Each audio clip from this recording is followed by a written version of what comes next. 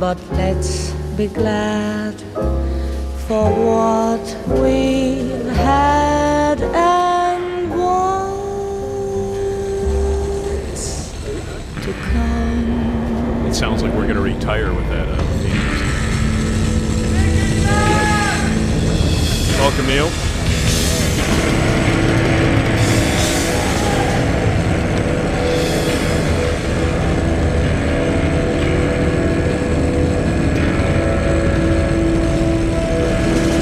Personal pandemic theme song.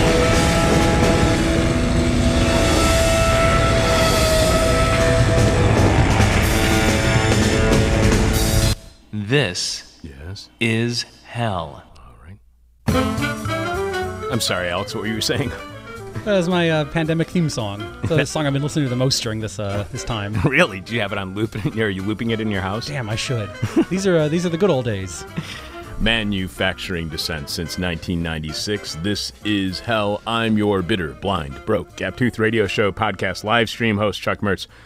Producing this week's show, as always, Alex Jerry. Alex, how was your weekend? And my family's gone, and the jar of kimchi in the fridge hit just the right fermentation window. Oh, I'm in heaven. So where's your family now? I don't know. They're Pittsburgh. So they went back to the same people that they'd visited before. Yeah. So her family, I call them the same people, though. So more breaking news from my house. You know how my mail's been broken? We've gone a week or so, a few times during the pandemic, where we received absolutely no mail at my home, a 3-flat. No mail for weeks at a time for anyone in the building, for any of the residents. Then packages were being stolen by foyer felons through lobby larceny, then busting the criminal in the act of stealing said packages and fearing he gave me COVID. Well, Saturday we had a whole new adventure in mail. We didn't receive any mail at all. Nothing. Except the August 17th, 2020 issue of Star Magazine. But the issue of Star Magazine did not come in the mail. How do I know? There is no mailing address label on the August 17th, 2020 issue of Star Magazine that showed up in our vestibule. It's as if late Friday night or very early Saturday morning, some octogenarian was walking down the street and had either finished the issue or thought we would enjoy it more than they, so they left it in pristine shape just inside our door. And as the only people who read Star Magazine are octogenarians, the mystery becomes more mysterious. How do I know only people over 80 read Star Magazine? The front page story for the August 17th, 2020 issue is about the fight of lies, jealousy, and fake tears between Kelly, Kathy Lee, and Regis. And you gotta be closing in on death if you think any of those three still qualify as stars, and if you know the last names of all three of those people, you should probably go see your doctor. But this means someone entered our building, left an issue of Star Magazine, which to me is far more frightening than criminals stealing our packages. On today's show, protests against Chinese rule over Hong Kong have been received with skepticism among the left outside of Hong Kong, and especially here in the U.S., with protesters in Hong Kong being shown on Fox News Channel, waving U.S. flags and chants demanding help from the U.S. Congress and President Trump. It's easy to understand that skepticism. The friend of my enemy is my enemy makes sense. What's missed is that Fox News is focusing on the far-right reactionaries in the crowd, naturally, as they always do, misrepresenting the movement in a way that praises Trump. What's missed even more is how the Chinese attempts at controlling Hong Kong are acts of colonialism, reflecting a long history of colonialism that goes from the British Empire nearly completely unchanged to what it is considered Hong Kong's independence today. We'll consider the Hong Kong protests not as pro-Trump rallies created by the CIA and funded by covert operations, but as protests against colonialism, imperialism, and hearing their opposition to state violence, with the uprising to the U.S. against racialized police violence. In a few, how those things are all related, in a few, when we speak with members of the writing, translating, and organizing Lausan Collective, Andy W. and Promise Lee, who wrote the Tempest magazine article, Left on an Island, Hong Kong, China, and International Solidarity, the Hong Kong Center Lausan Collective, Lausan, I can get that right sooner or later. It's got to be an O in there instead of a U. The Hong Kong-centered Lausan Collective, which fights the transnational left and cross-border solidarity and a future for Hong Kong based on class struggle, migrant justice, anti-racism, and feminism. Andy is an organizer and writer based in Northern California. Promise is a socialist activist from Hong Kong and L.A.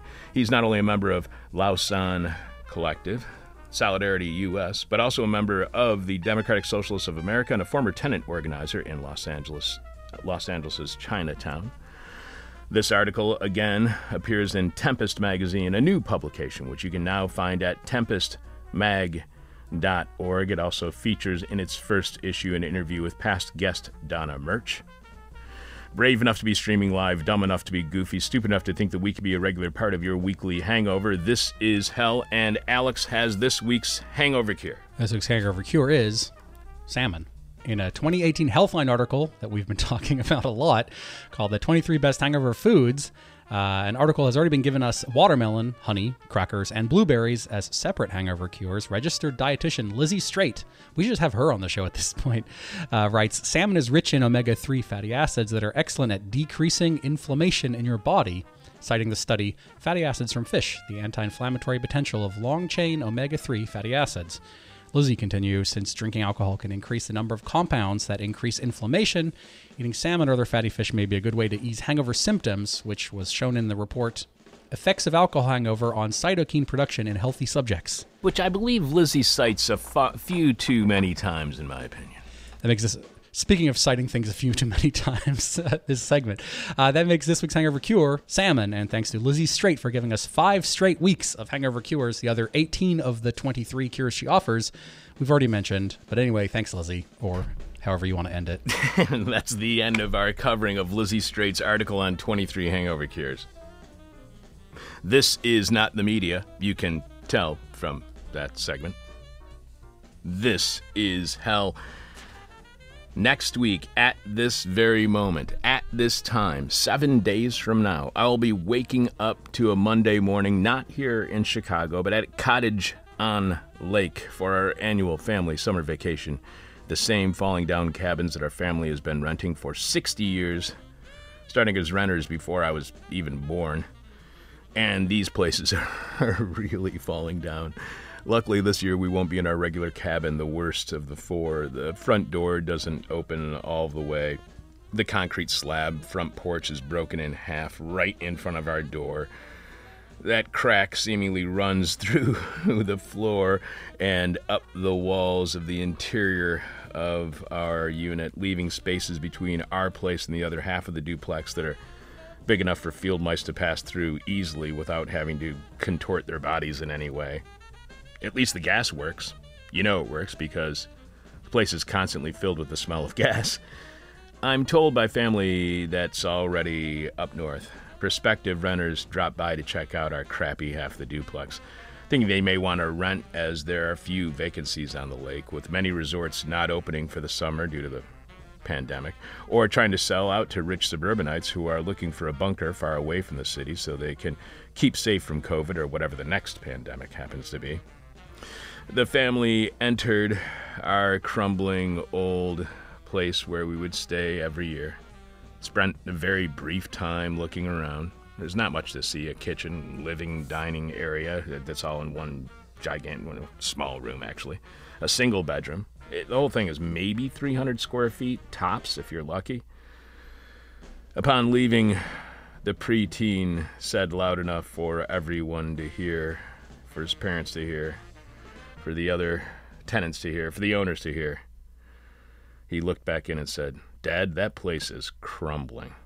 Yes, it's the kind of accommodations that a bitter, blind, broke, gap-toothed radio show host can afford. But we'll be in one of the bigger 2-bedroom cabins right up on the lake. The duplex is behind the lake cabins, which blocks the view. I told you our old place sucked, so much more comfortable our new place is going to be. although there is a tree growing into the roof of the building. So this year we will not have to deal with the frightening prospect of our half of the duplex falling in on us. Not to worry, with the virus, there will be plenty of reasons to not be totally relaxed on vacation, instead spending some of this year's holiday anxious about venturing into small-town shops in rural America, locally owned stores that are often too small to abide by any kind of social distancing.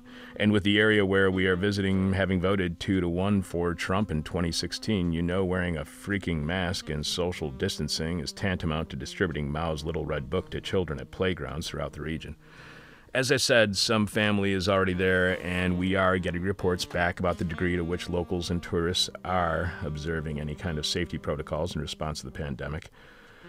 And they are mixed at best. A local meat shop and grocery featuring locally made foods, including cheeses, breads, even pasties, just opened up a second store right next door, with produce, a deli, and an ice cream stand that I was looking forward to visiting for the first time. But apparently all of the workers were wearing masks. The problem is they were only wearing masks around their necks, and few, if any, of the customers were wearing masks in a store with aisles only wide enough for a really small shopping cart.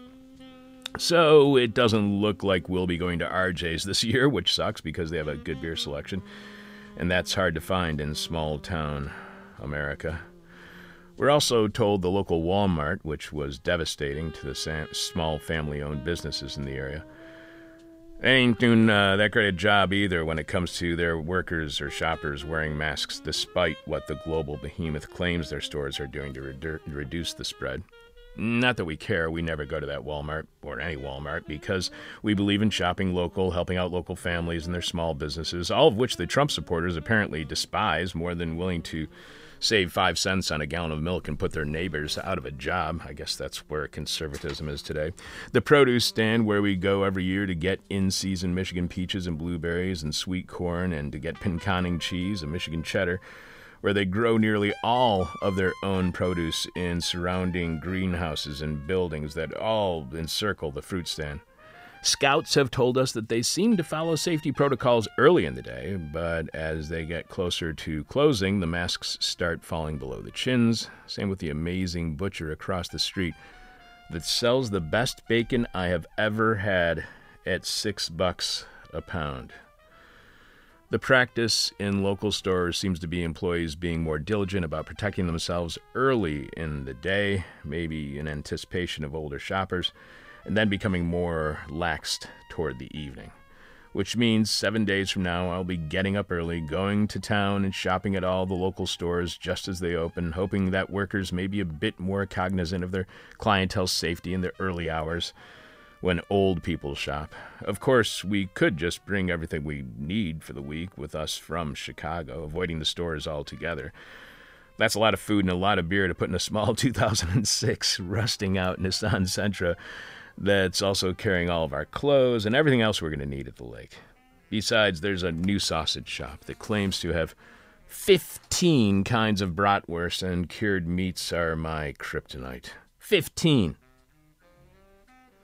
So 1 week from now, I will be venturing to Trump country's cramped, small-town stores, wearing a mask and probably gloves as well, shopping amongst the vulnerable elderly, likely doing it hungover, as it will be our first morning at the lake and the previous first night, Sunday night. We usually get lit, celebrating with family.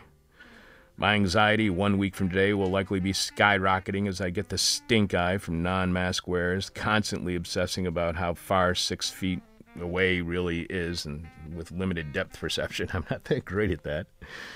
Wondering if I should have gotten a face shield as well, and maybe a whole hazmat suit. And next week, even when on vacation, I won't be able to avoid saying either out loud or to myself, Jesus, even up here?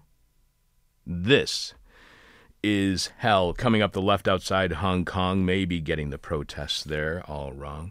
And we'll have Rotten History and tell you the rest of this week's guests live from Late Capitalism, where the only thing that is not privately owned is our own privacy. This is hell.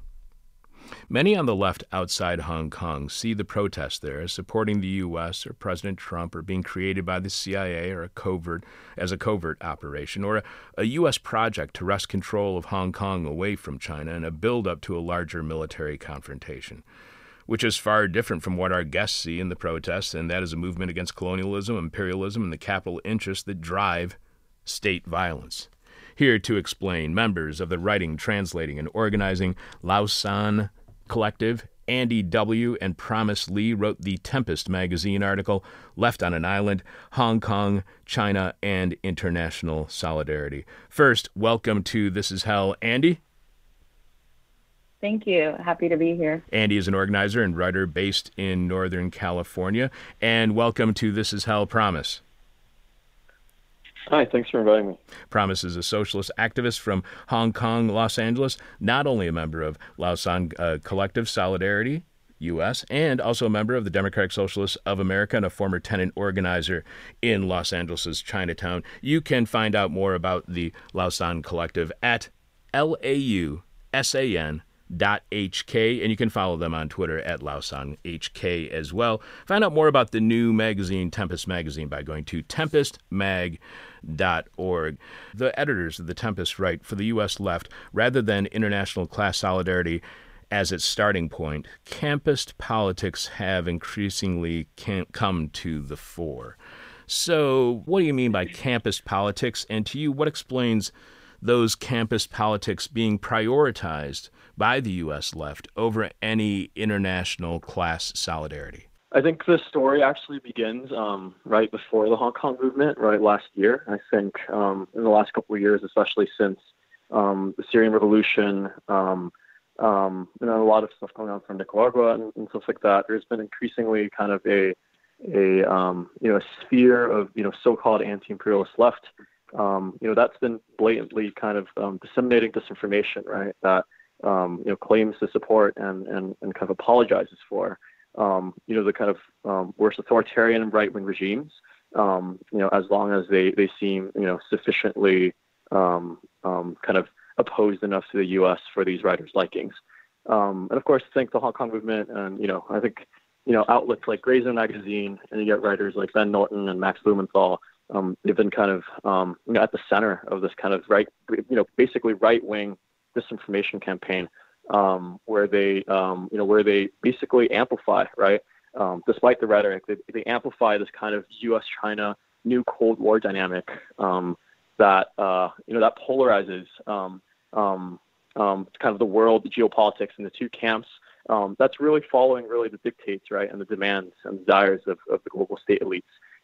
That really doesn't benefit the international working class at all.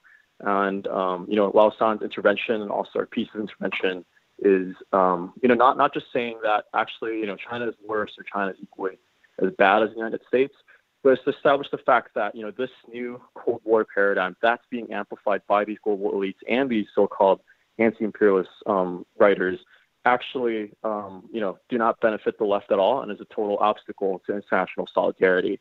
And that these state elites from China to the United States are definitely connected, right, in terms of capital investments, in terms of policing exchanges, and all these things.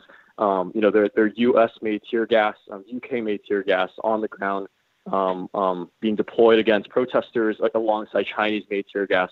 I think that's there's no better symbol, right, to talk about how these different forms of state repression are totally connected with each other. And as mass movements together, we need to link up as well too and resist, both, this kind of new Cold War dynamic that's being pushed on us, as well by both kind of people we usually fight against, as well as these people on the left who are sprouting these types of disinformation campaigns, which I think we can go more into later. Let me follow up with you on that then, Promise, real quick, because you compared that to what is taking place when it comes to left criticism vis-a-vis Syria. The U.S. likely is having some impact on the protests in Hong Kong. They likely had some impact on what was taking place in Syria. The CIA is likely doing something in both those places.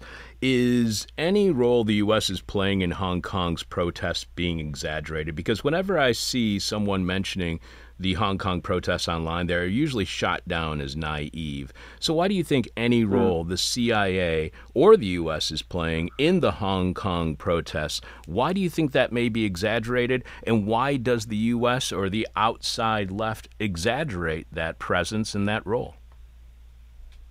Right. I think I think the first question I usually pose to these kind of quote unquote leftists is what right do these people have to judge these movements, right? In terms of in terms of having to be morally pure protesters of some kind who aren't supposed to take any sort of aid and stuff. Even though of course in Lausan Collect's positions we pose any sort of kind of U.S. intervention, and we recognize, right, this kind of destructive history of U.S. intervention to foreign policy. But at the same time, it's I think yes, I think it's true that like National Endowment for Democracy and other groups have poured some money into some trade unions and some other groups. But at the same time, I think the narrative that these people kind of totally cover up is the fact that the Chinese government has majorly courted U.S. investments and U.S. interests, decades before what's going on in the last year, right? I mean, China's own rise to power is predicated on super exploiting its own working class, right? And exposing them to Western consumer markets, for cheap labor, for cheap prices, as it continues to extract and kind of take on people usually tout it as kind of the progressive alternative to the West, but in reality, it's just kind of slotting itself into an existing world system, right? That's governed by imperial relations, and so yeah, I think all the way to U.S. law enforcement actually training Hong Kong police officers for years, or again, as I said, U.S. tear gas being deployed, Pennsylvania-made tear gas being deployed on the streets in Hong Kong. I think these people. I think the problem isn't the fact that people who support the Hong Kong protests aren't anti-imperialist enough, right? Just as these people.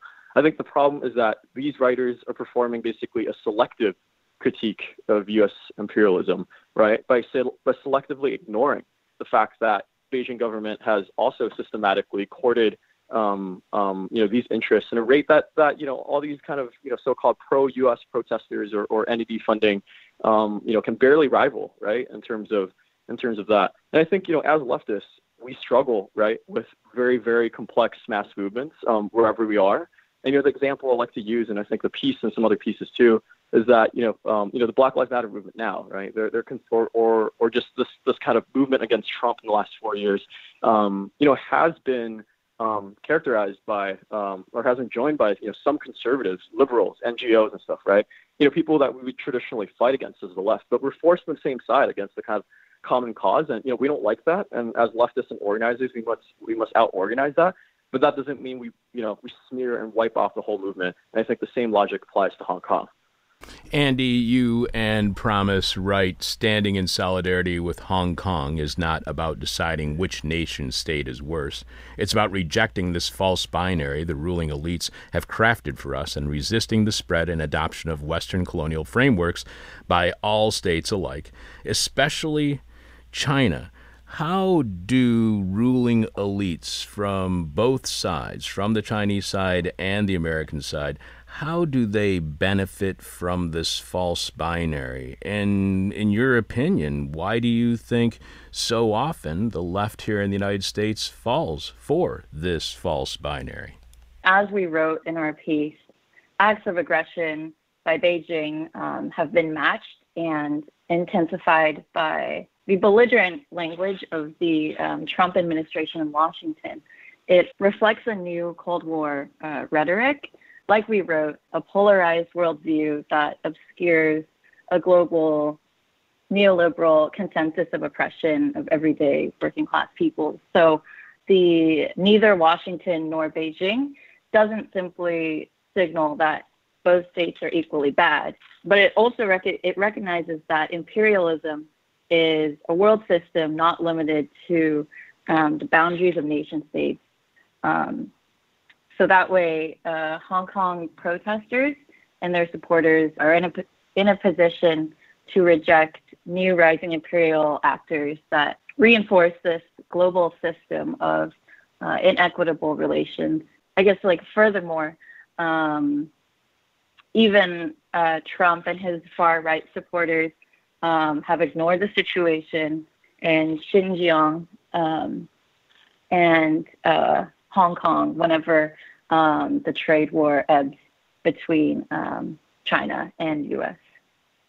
So one of the things that people keep saying, though, Andy, is they see people who are they watch Fox News. They see people who are at the protests waving American flags. They see people at the protests asking President Trump for help. They hear about protesters asking the U.S. Congress for help.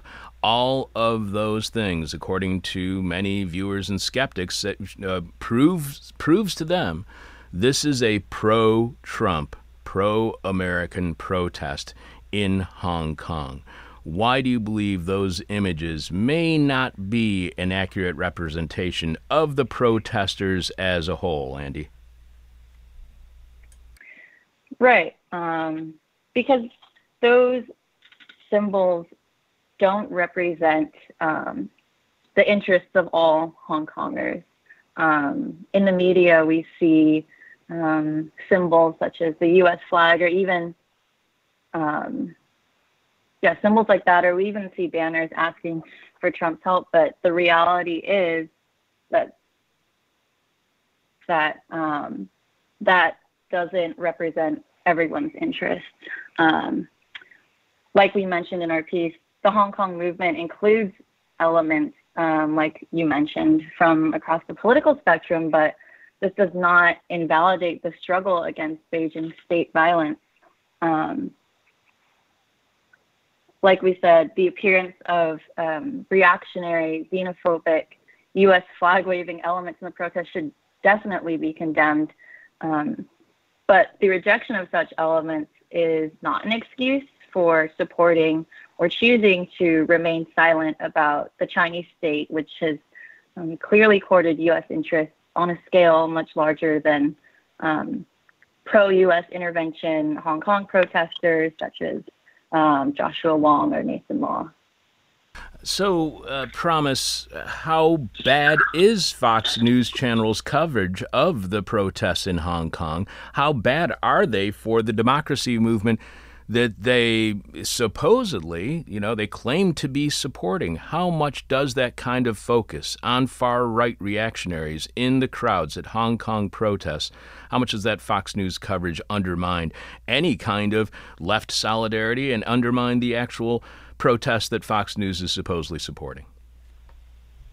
Right. I think I think that coverage is definitely very, very destructive for movement, very destructive for left solidarity. And, I think one factor that I think that is important to kind of point out is the fact that, these people have been the most vocal, to speak in support for the Hong Kong movement. The Hong Kong movement hasn't, has the same kind of international connections. And I think, this whole past year has been kind of, this kind of fast track, right, for Hong Kong protesters and really getting the grasp of what global geopolitics are like. And, I think another point that we mentioned is that the left-right political spectrum doesn't exactly track in Hong Kong. There's not really a kind of a tradition, a history of speaking about politics in those terms. And so, when faced with, I think the other thing is, the Chinese Communist Party, which has been kind of this authoritarian state repression or force of repression, has monopolized what it means to be in the left, right, for a whole generation or multiple generations of protesters. So that in itself already muddles things a lot, right?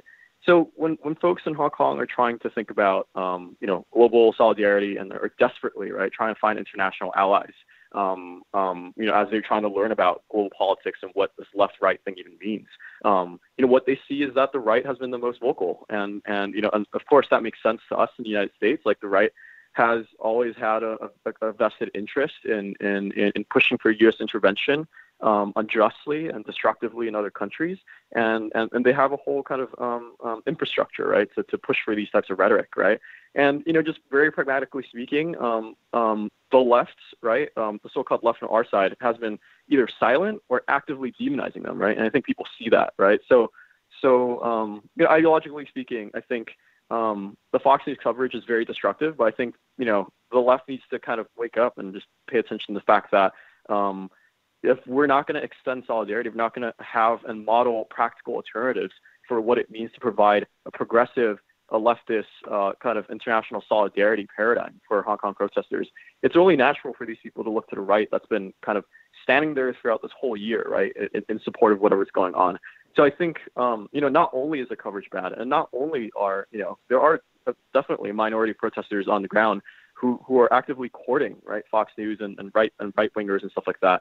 The way forward isn't to, the way forward is definitely condemn these elements, but the way forward isn't to completely spear the movement, right? The way forward as leftists is to provide a model alternatives, right, that we can concretely give to the movement. We have tons of resources at our disposal, tons of, not only material resources, but political and educational ones, right, in terms of unions and civil society groups, student groups.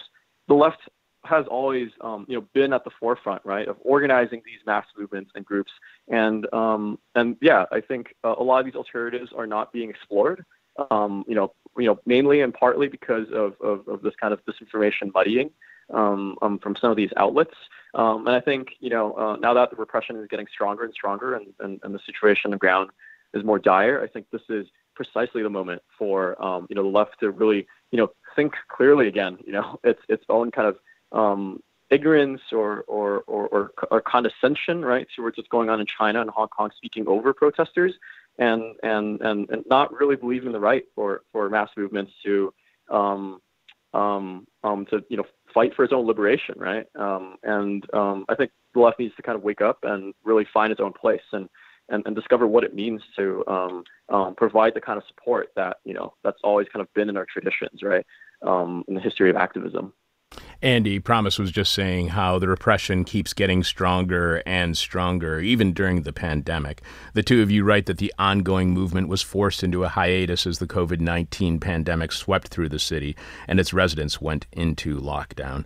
To no one's surprise, Beijing officials took advantage of this dormant period by heightening, quote-unquote, security to chip away at the city's pro-democracy camp. Increasingly aggressive actions toward pro-democracy lawmakers signaled what was to come. The Chinese Communist Party's tolerance for the movement had reached a breaking point, and it was intent on further suppressing Hong Kong's autonomy. Because there's a lot of media blackouts right now, whether they're intended or unintended. There's a lot of news blackouts that are more so than there usually is when there is no pandemic, when the United States media so often just ignores the rest of the world. But how did this heightening of security by Hong Kong police forces, by the Chinese Communist Party, play out in the lives of those who were protesting prior to the pandemic? How did this affect their lives? Because we're not getting any reports about any kind of clampdown during the pandemic on pro-democracy movements. So how did this kind of clampdown play out on the protesters themselves? Sure. Sorry, can you repeat? Did you mean during the pandemic, how the pandemic? Yeah. So like the last month. Okay, sure. So yeah, like we mentioned, the ongoing Hong Kong movement was forced into hiatus as the pandemic swept through the city. But during the last month, we see that the national security laws were passed on June 30th,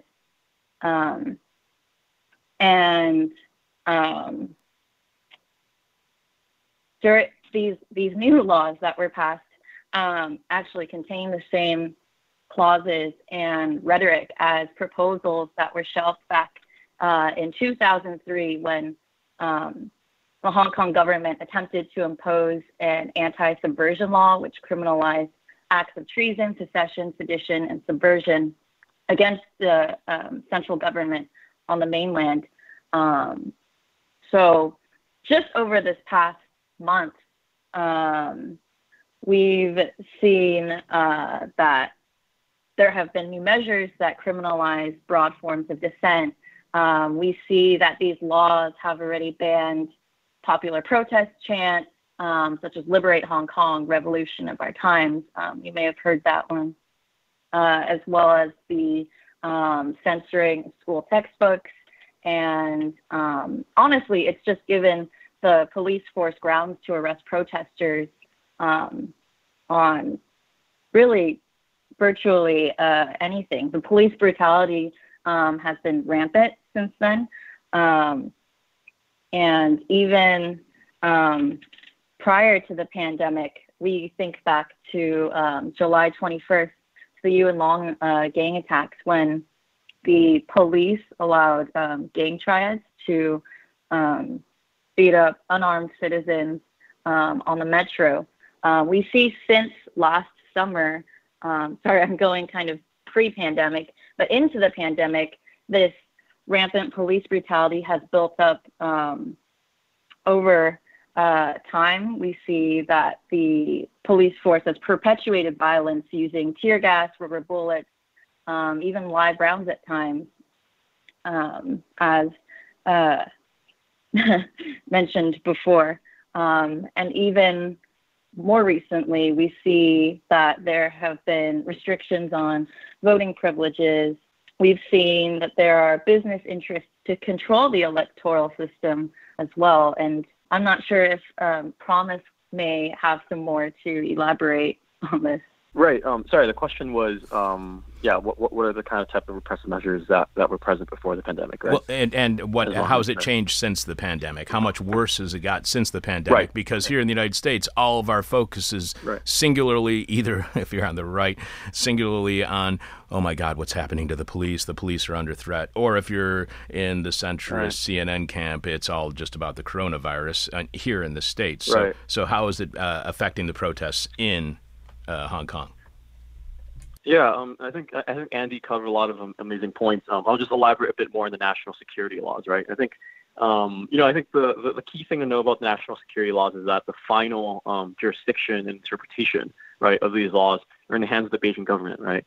So that effectively, basically completely circumvents over the one country, two systems framework and completely overrides, right, Hong Kong's usual, at least, whatever's left of its autonomy, right, in the last year. So, I think the last month has been devastating. I can't really sugarcoat it for activists and for everyday people. Within a month of the security law, right, there's tons of people, arrested for basically not much of a reason, or they're trying to find retroactive reasons to arrest protesters. And this is already happening even before national security laws, right? Like into the pandemic. I think, it makes a lot of sense. And I think I wrote about this in The Moment already, that, the Chinese government is taking advantage of this kind of lull in activism to arrest key leaders. At the time in April and May, it wasn't that kind of bad, but it was kind of like, you can tell, they were digging up charges from August just for participating in a rally to arrest key movement leaders. And this is only completely heightened, right? Like they have free reins to do so by this point, after national security laws. For example, first person arrested for under these laws, was just holding a flag, right? It says something like, liberate Hong Kong or something. You get people being detained for holding stickers that just says conscience. You get ridiculous things like that. And the judicial system and all these things are directly appointed by Beijing. Now there's special bureaus that are sent in, or special kind of security officers sent in by Beijing. And all these things are being established as we speak. And, one of the largest pro-democracy paper, one of the founders are arrested just this morning or last night. And the paper's operations are being sacked as we speak.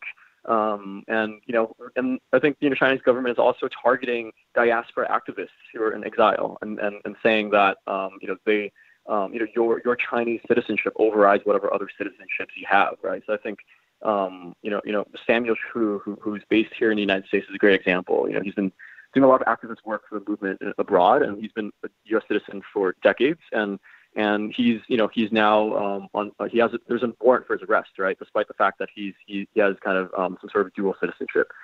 So I think the thing to really underline, right, in the wake of the pandemic and these national security laws, and that's kind of little discussed in mainstream media, is that this kind of repressive framework behind these laws is neo-status. That's really the word in vogue in Chinese academia.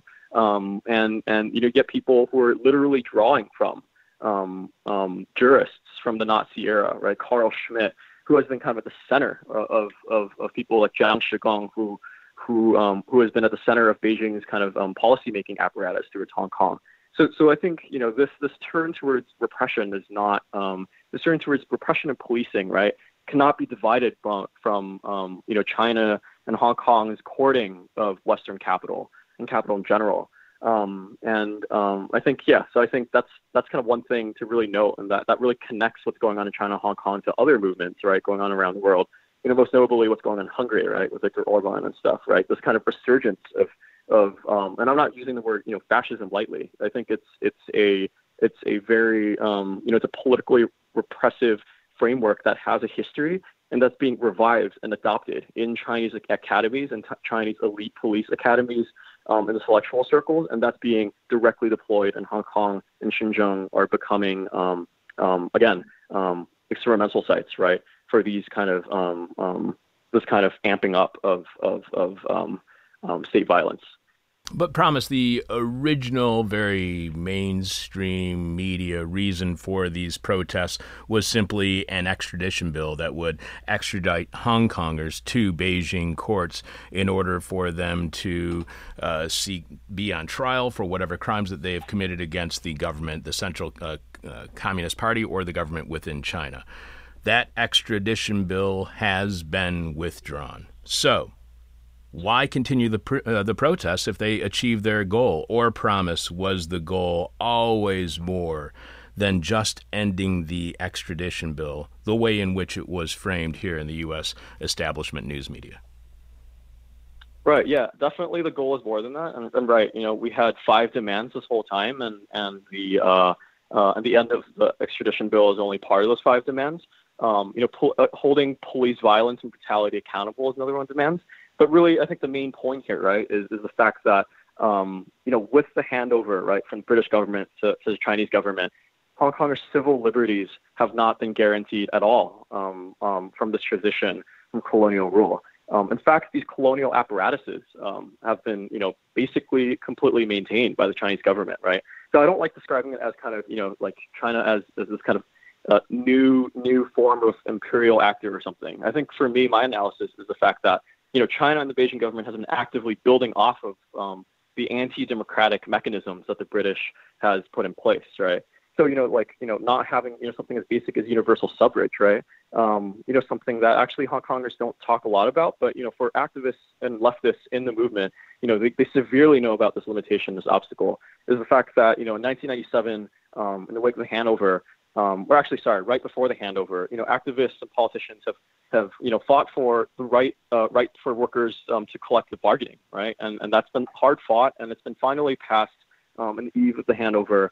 And that was one of the very first things that the Beijing government has abolished upon its rule, right? So I think these indications, and you get pro-Beijing unions, right, who are actively fighting against the reinstallment of workers' right to collective bargaining, which is just completely ridiculous as a trade union or these organizations branding themselves as the left. So I think Hong Kongers activists are uniquely attuned to these kind of loss of civil liberties right off the bat, or kind of preservation of loss of these civil liberties.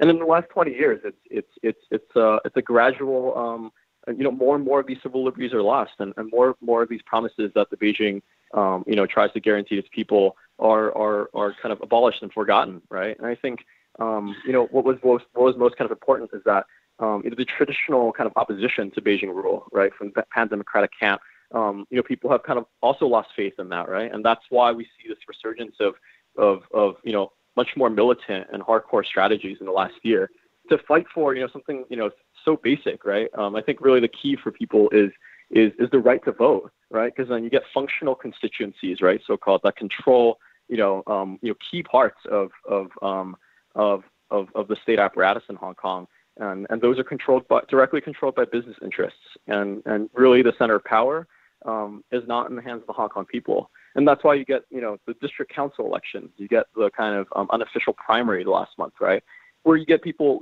turning out en masse, or hundreds of thousands of people voting in these elections that really actually don't mean that much at the end, right? Like practically speaking, right? It doesn't actually the primaries are unofficial, and as people well predicted, Beijing has banned almost all of those candidates that were voted out of these primaries. And in the district council elections, that's that's not really a power-making role, but people are still trying to exercise this power to show the international community that, we just want something as basic as the right to vote. And I think leftists on the ground are struggling to even try to raise class demands and deeper systematic issues, which of course we view as, completely tied to the question of universal suffrage and basic democracy.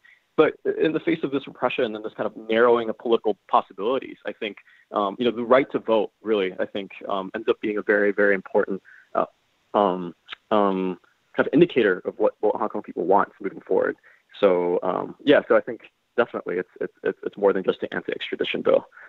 Andy, last week we ended the week by talking to a writer at Africa is a Country, William Shockey, live from Johannesburg, South Africa. When we were talking with him, he mentioned the impact of U.S. global cultural hegemony and television programs out of the U.S. that depict racialized policing and get tough on crime and law and order policing glamorized, and the impact that has had on the culture of policing in South Africa. You point out the long-standing exchange between U.S. law enforcement and the Hong Kong police force. The Hong Kong police force has for years been a beneficiary of weapons and other riot control technologies from U.S. firms, many of which are also used against black protesters and their allies today in the U.S., with police abolition rapidly becoming a global clarion call.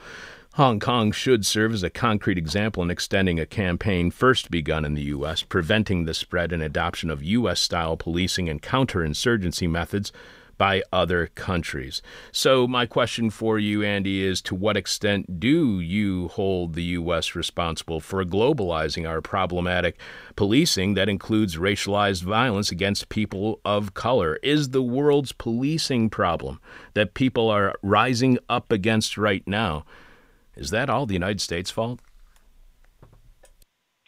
Well, thanks for the question. I think that leftists, it should be our duty as leftists to oppose and stop the spread of U.S.-style policing and imperialism.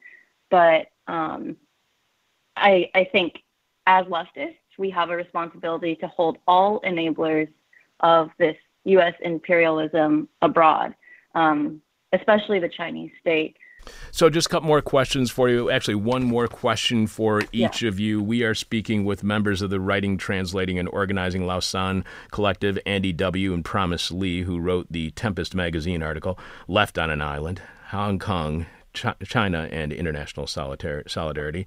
You can find out more about the Lausanne Collective at lausanne.hk, and you can follow them on Twitter at lausannehk. We have direct links to both at our website. Again, this appears at Tempest Magazine, which is a new publication. You can find out more about Tempest Magazine by going to tempestmag.org or following Tempest Magazine on Twitter at Tempest_mag. So let's start with you, Promise. Our final question for each and every one of our guests is what we call the question from hell, the question we hate to ask, you might hate to answer, or our audience is going to hate your response. And it usually falls into the audience is going to hate your response category. So, Promise, you write, in effect now for only a few weeks, the laws have already banned popular protest chants, censored school textbooks, and have given the Hong Kong police force grounds to arrest protesters for raising blank placards in silence. That's the thing that really got me. You were mentioning waving a flag, but just holding up a blank sign, people were getting arrested. This crackdown on dissent reinforces the Chinese Communist Party's determination to uphold its political power, which translate into the expansion of capital's power. So, Promise, is being anti-China being anti-communist or being anti-capitalist? Right. Yeah. So I think, I think China has, kind of blazed its very own unique path of what it means to do kind of capitalist exploitation. But no, I think it's definitely key that, being against China is not against at least what I see as the central principles of communism, right? Of basic radical democracy, right? Where workers actually own the means of production. And despite what these, gray zone or tanky writers say, workers do not own the means of production in China. And I think, a lot of it is completely lip service and workers being massively exploited, right, in a rate that rivals a lot of Western countries in China and in Hong Kong. And so I think, yeah, definitely being against the operations of the Beijing government is being anti-capitalist and should be a duty of anti-capitalists worldwide. That being said, right, that does not translate to being anti-China in the sense of anti-Chinese people, or even that should not give cover, right, for kind of anti-Chinese racism that we see as completely overblown, right, and full on in the discourse in mainstream U.S. media, right, with this kind of narrative of basically kind of a clash of civilizations that you get Pompeo and even Biden, right, that are echoing now. I think leftists should remain vigilant in resisting that type of anti-Chinese rehashed yellow pearl xenophobia, and we should stand in solidarity with the agents of reform that there are very complex elements going on within what's going on in China, and there's been a lot of amazing activists and working class movements being that are still waging the struggle, and we should stand in solidarity with those elements. And of course, I think we also need to recognize the fact that this is not just about of course we must stand with people and not states as leftists. And I think the thing to really emphasize is the fact that it's there are a lot of complicated elements going on in China under the Communist Party, right? There are kind of more reform-oriented elements, right? Even within the party, and you get these so-called kind of more Maoist-influenced new leftists, who operate right with they kind of skirt the line where they don't really get on the government's kind of bad side, but at the same time they try to make these kind of subtle critiques, right? For a long time of this turn to market reform in China. And despite what you think of, whether you side with the anarchists in China or whether you side with these new leftists that are kind of more sanctioned and recognized by the government, what we didn't know is that there is a kind of chorus of voices, right, from the Chinese civil society that is opposed to this turn to capital, this turn to policing, this turn to anti-democracy, right? And I'm not here to, of course, I have my own political allegiances and ideological preferences, but I think the key is not, the key is for people to actually just start reading these things, right? These indigenous kind of critiques of the Chinese state and the direction it's in, and and to think for yourselves as U.S. leftists and see what it means to articulate a kind of anti-capitalist practice from your positionality, right? That doesn't entail defending or apologizing for the Chinese state. Well, Andy, your question from hell kind of follows up on that. So, Andy, what happens to left politics when we determine what is legitimate or not based on Trump's position on the policy? What happens when the left determines its positions on policies simply as, well, what is Trump doing? What is Fox News doing? We must stand on the opposite side. What happens to left politics when that's the framing? Well, yeah, thanks for the question. What we need is positive vision for left activism. And I think if you're viewing global protest movements only from the lens of, well, what's Trump doing? We need to oppose that. You're missing sort of the whole picture. Like we mentioned before, just because we see symbols of U.S. nationalism or, whatever it is, whether it's waving an American flag or not, we need to keep in mind that we can't look at every movement from such a binary lens. We need to look at mass movements from global perspectives. Just because we see those symbols from the U.S. Doesn't mean that we can. It doesn't mean that we can refrain from commenting on what's going on in Hong Kong. We need alternatives to Trump's rhetoric. And in the end, we all know that he doesn't have the interest of the working class, despite what he says. So if the left doesn't occupy the space and discourse, then the right will. Andy, promise, I really enjoyed this conversation. Your writing at Tempest Magazine is exceptional. Again, Left on an Island, Hong Kong, China, and International Solidarity.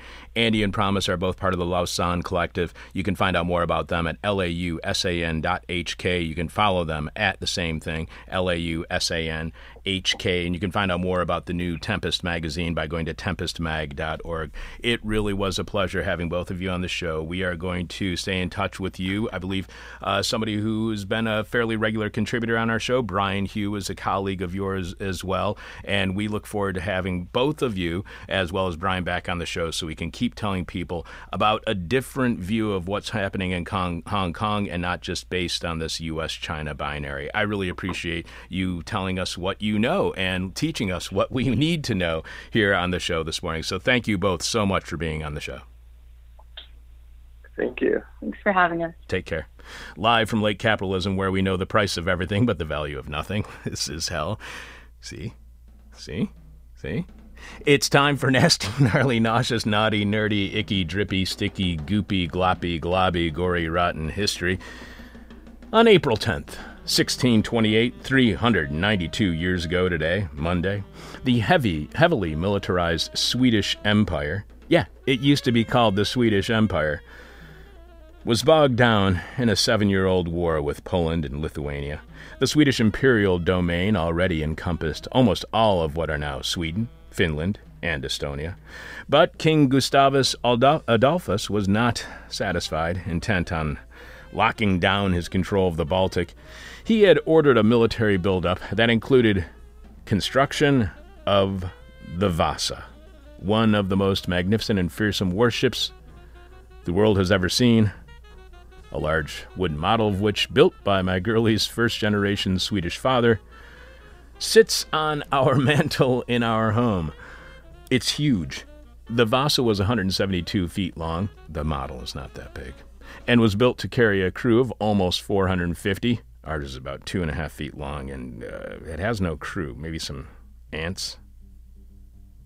From bow to stern, it was richly detailed with fine wood carvings and gold leaf ornamentation, the better to intimidate the Empire's adversaries, although personally I've never been intimidated by gold leaf.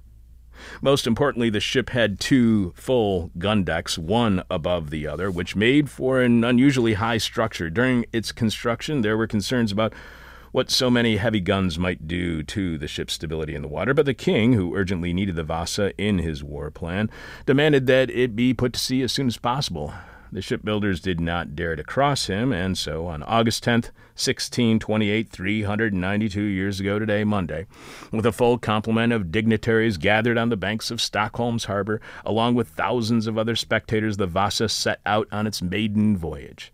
It was loaded down with 64 heavy cannon, along with a full supply of cannon shot and more than a ton of gunpowder.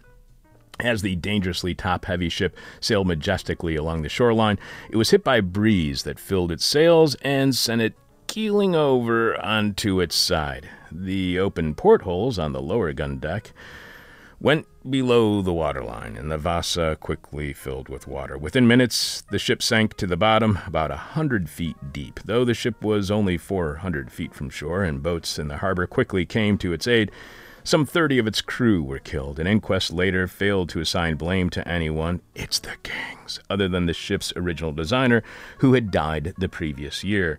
The Vasa remained on the harbor bottom, half forgotten, for almost 350 years.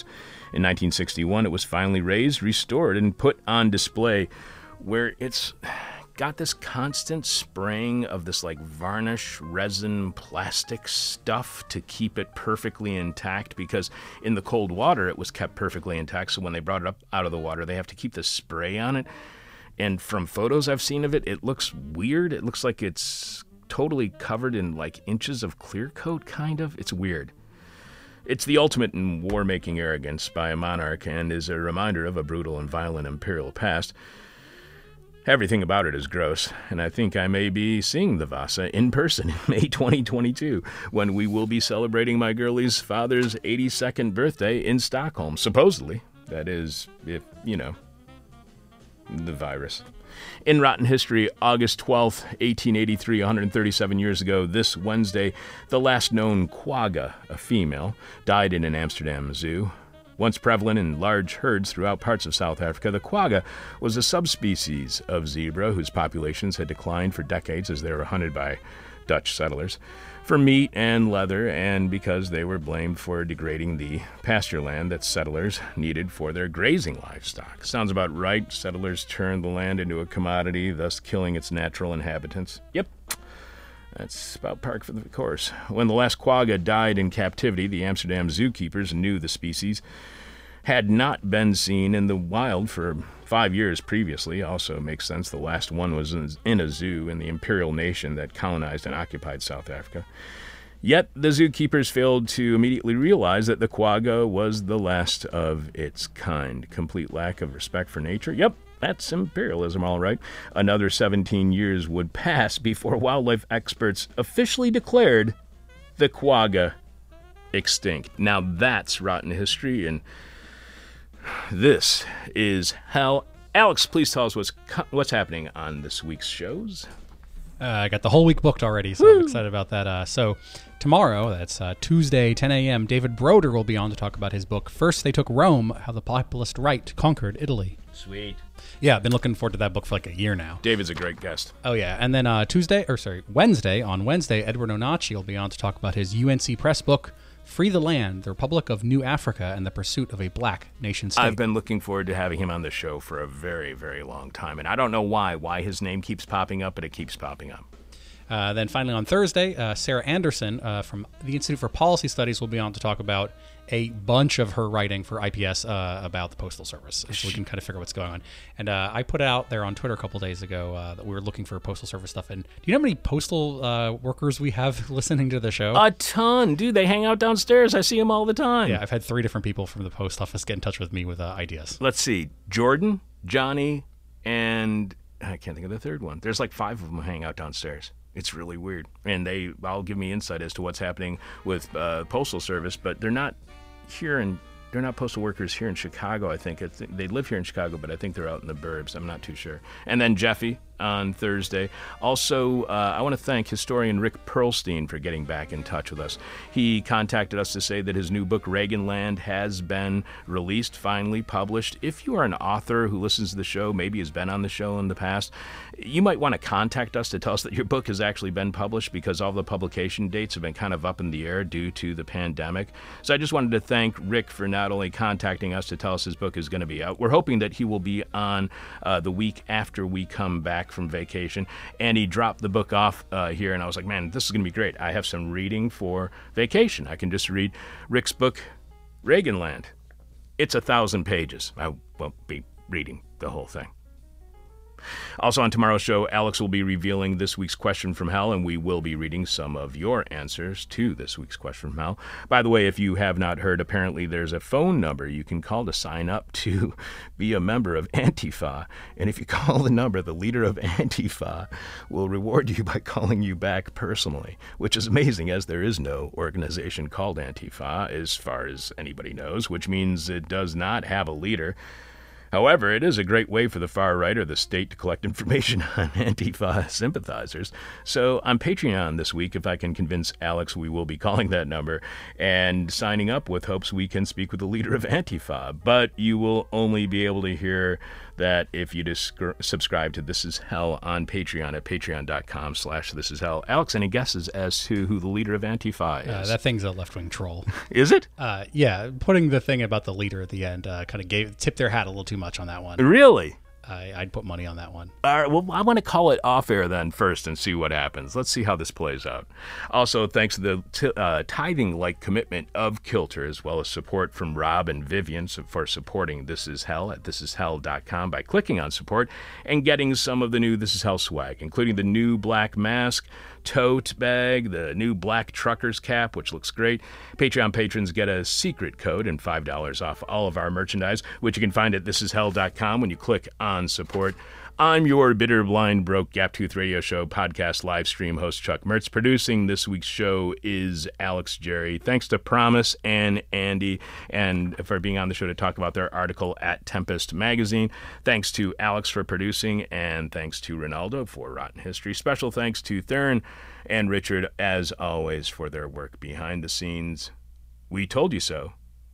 This is Hell.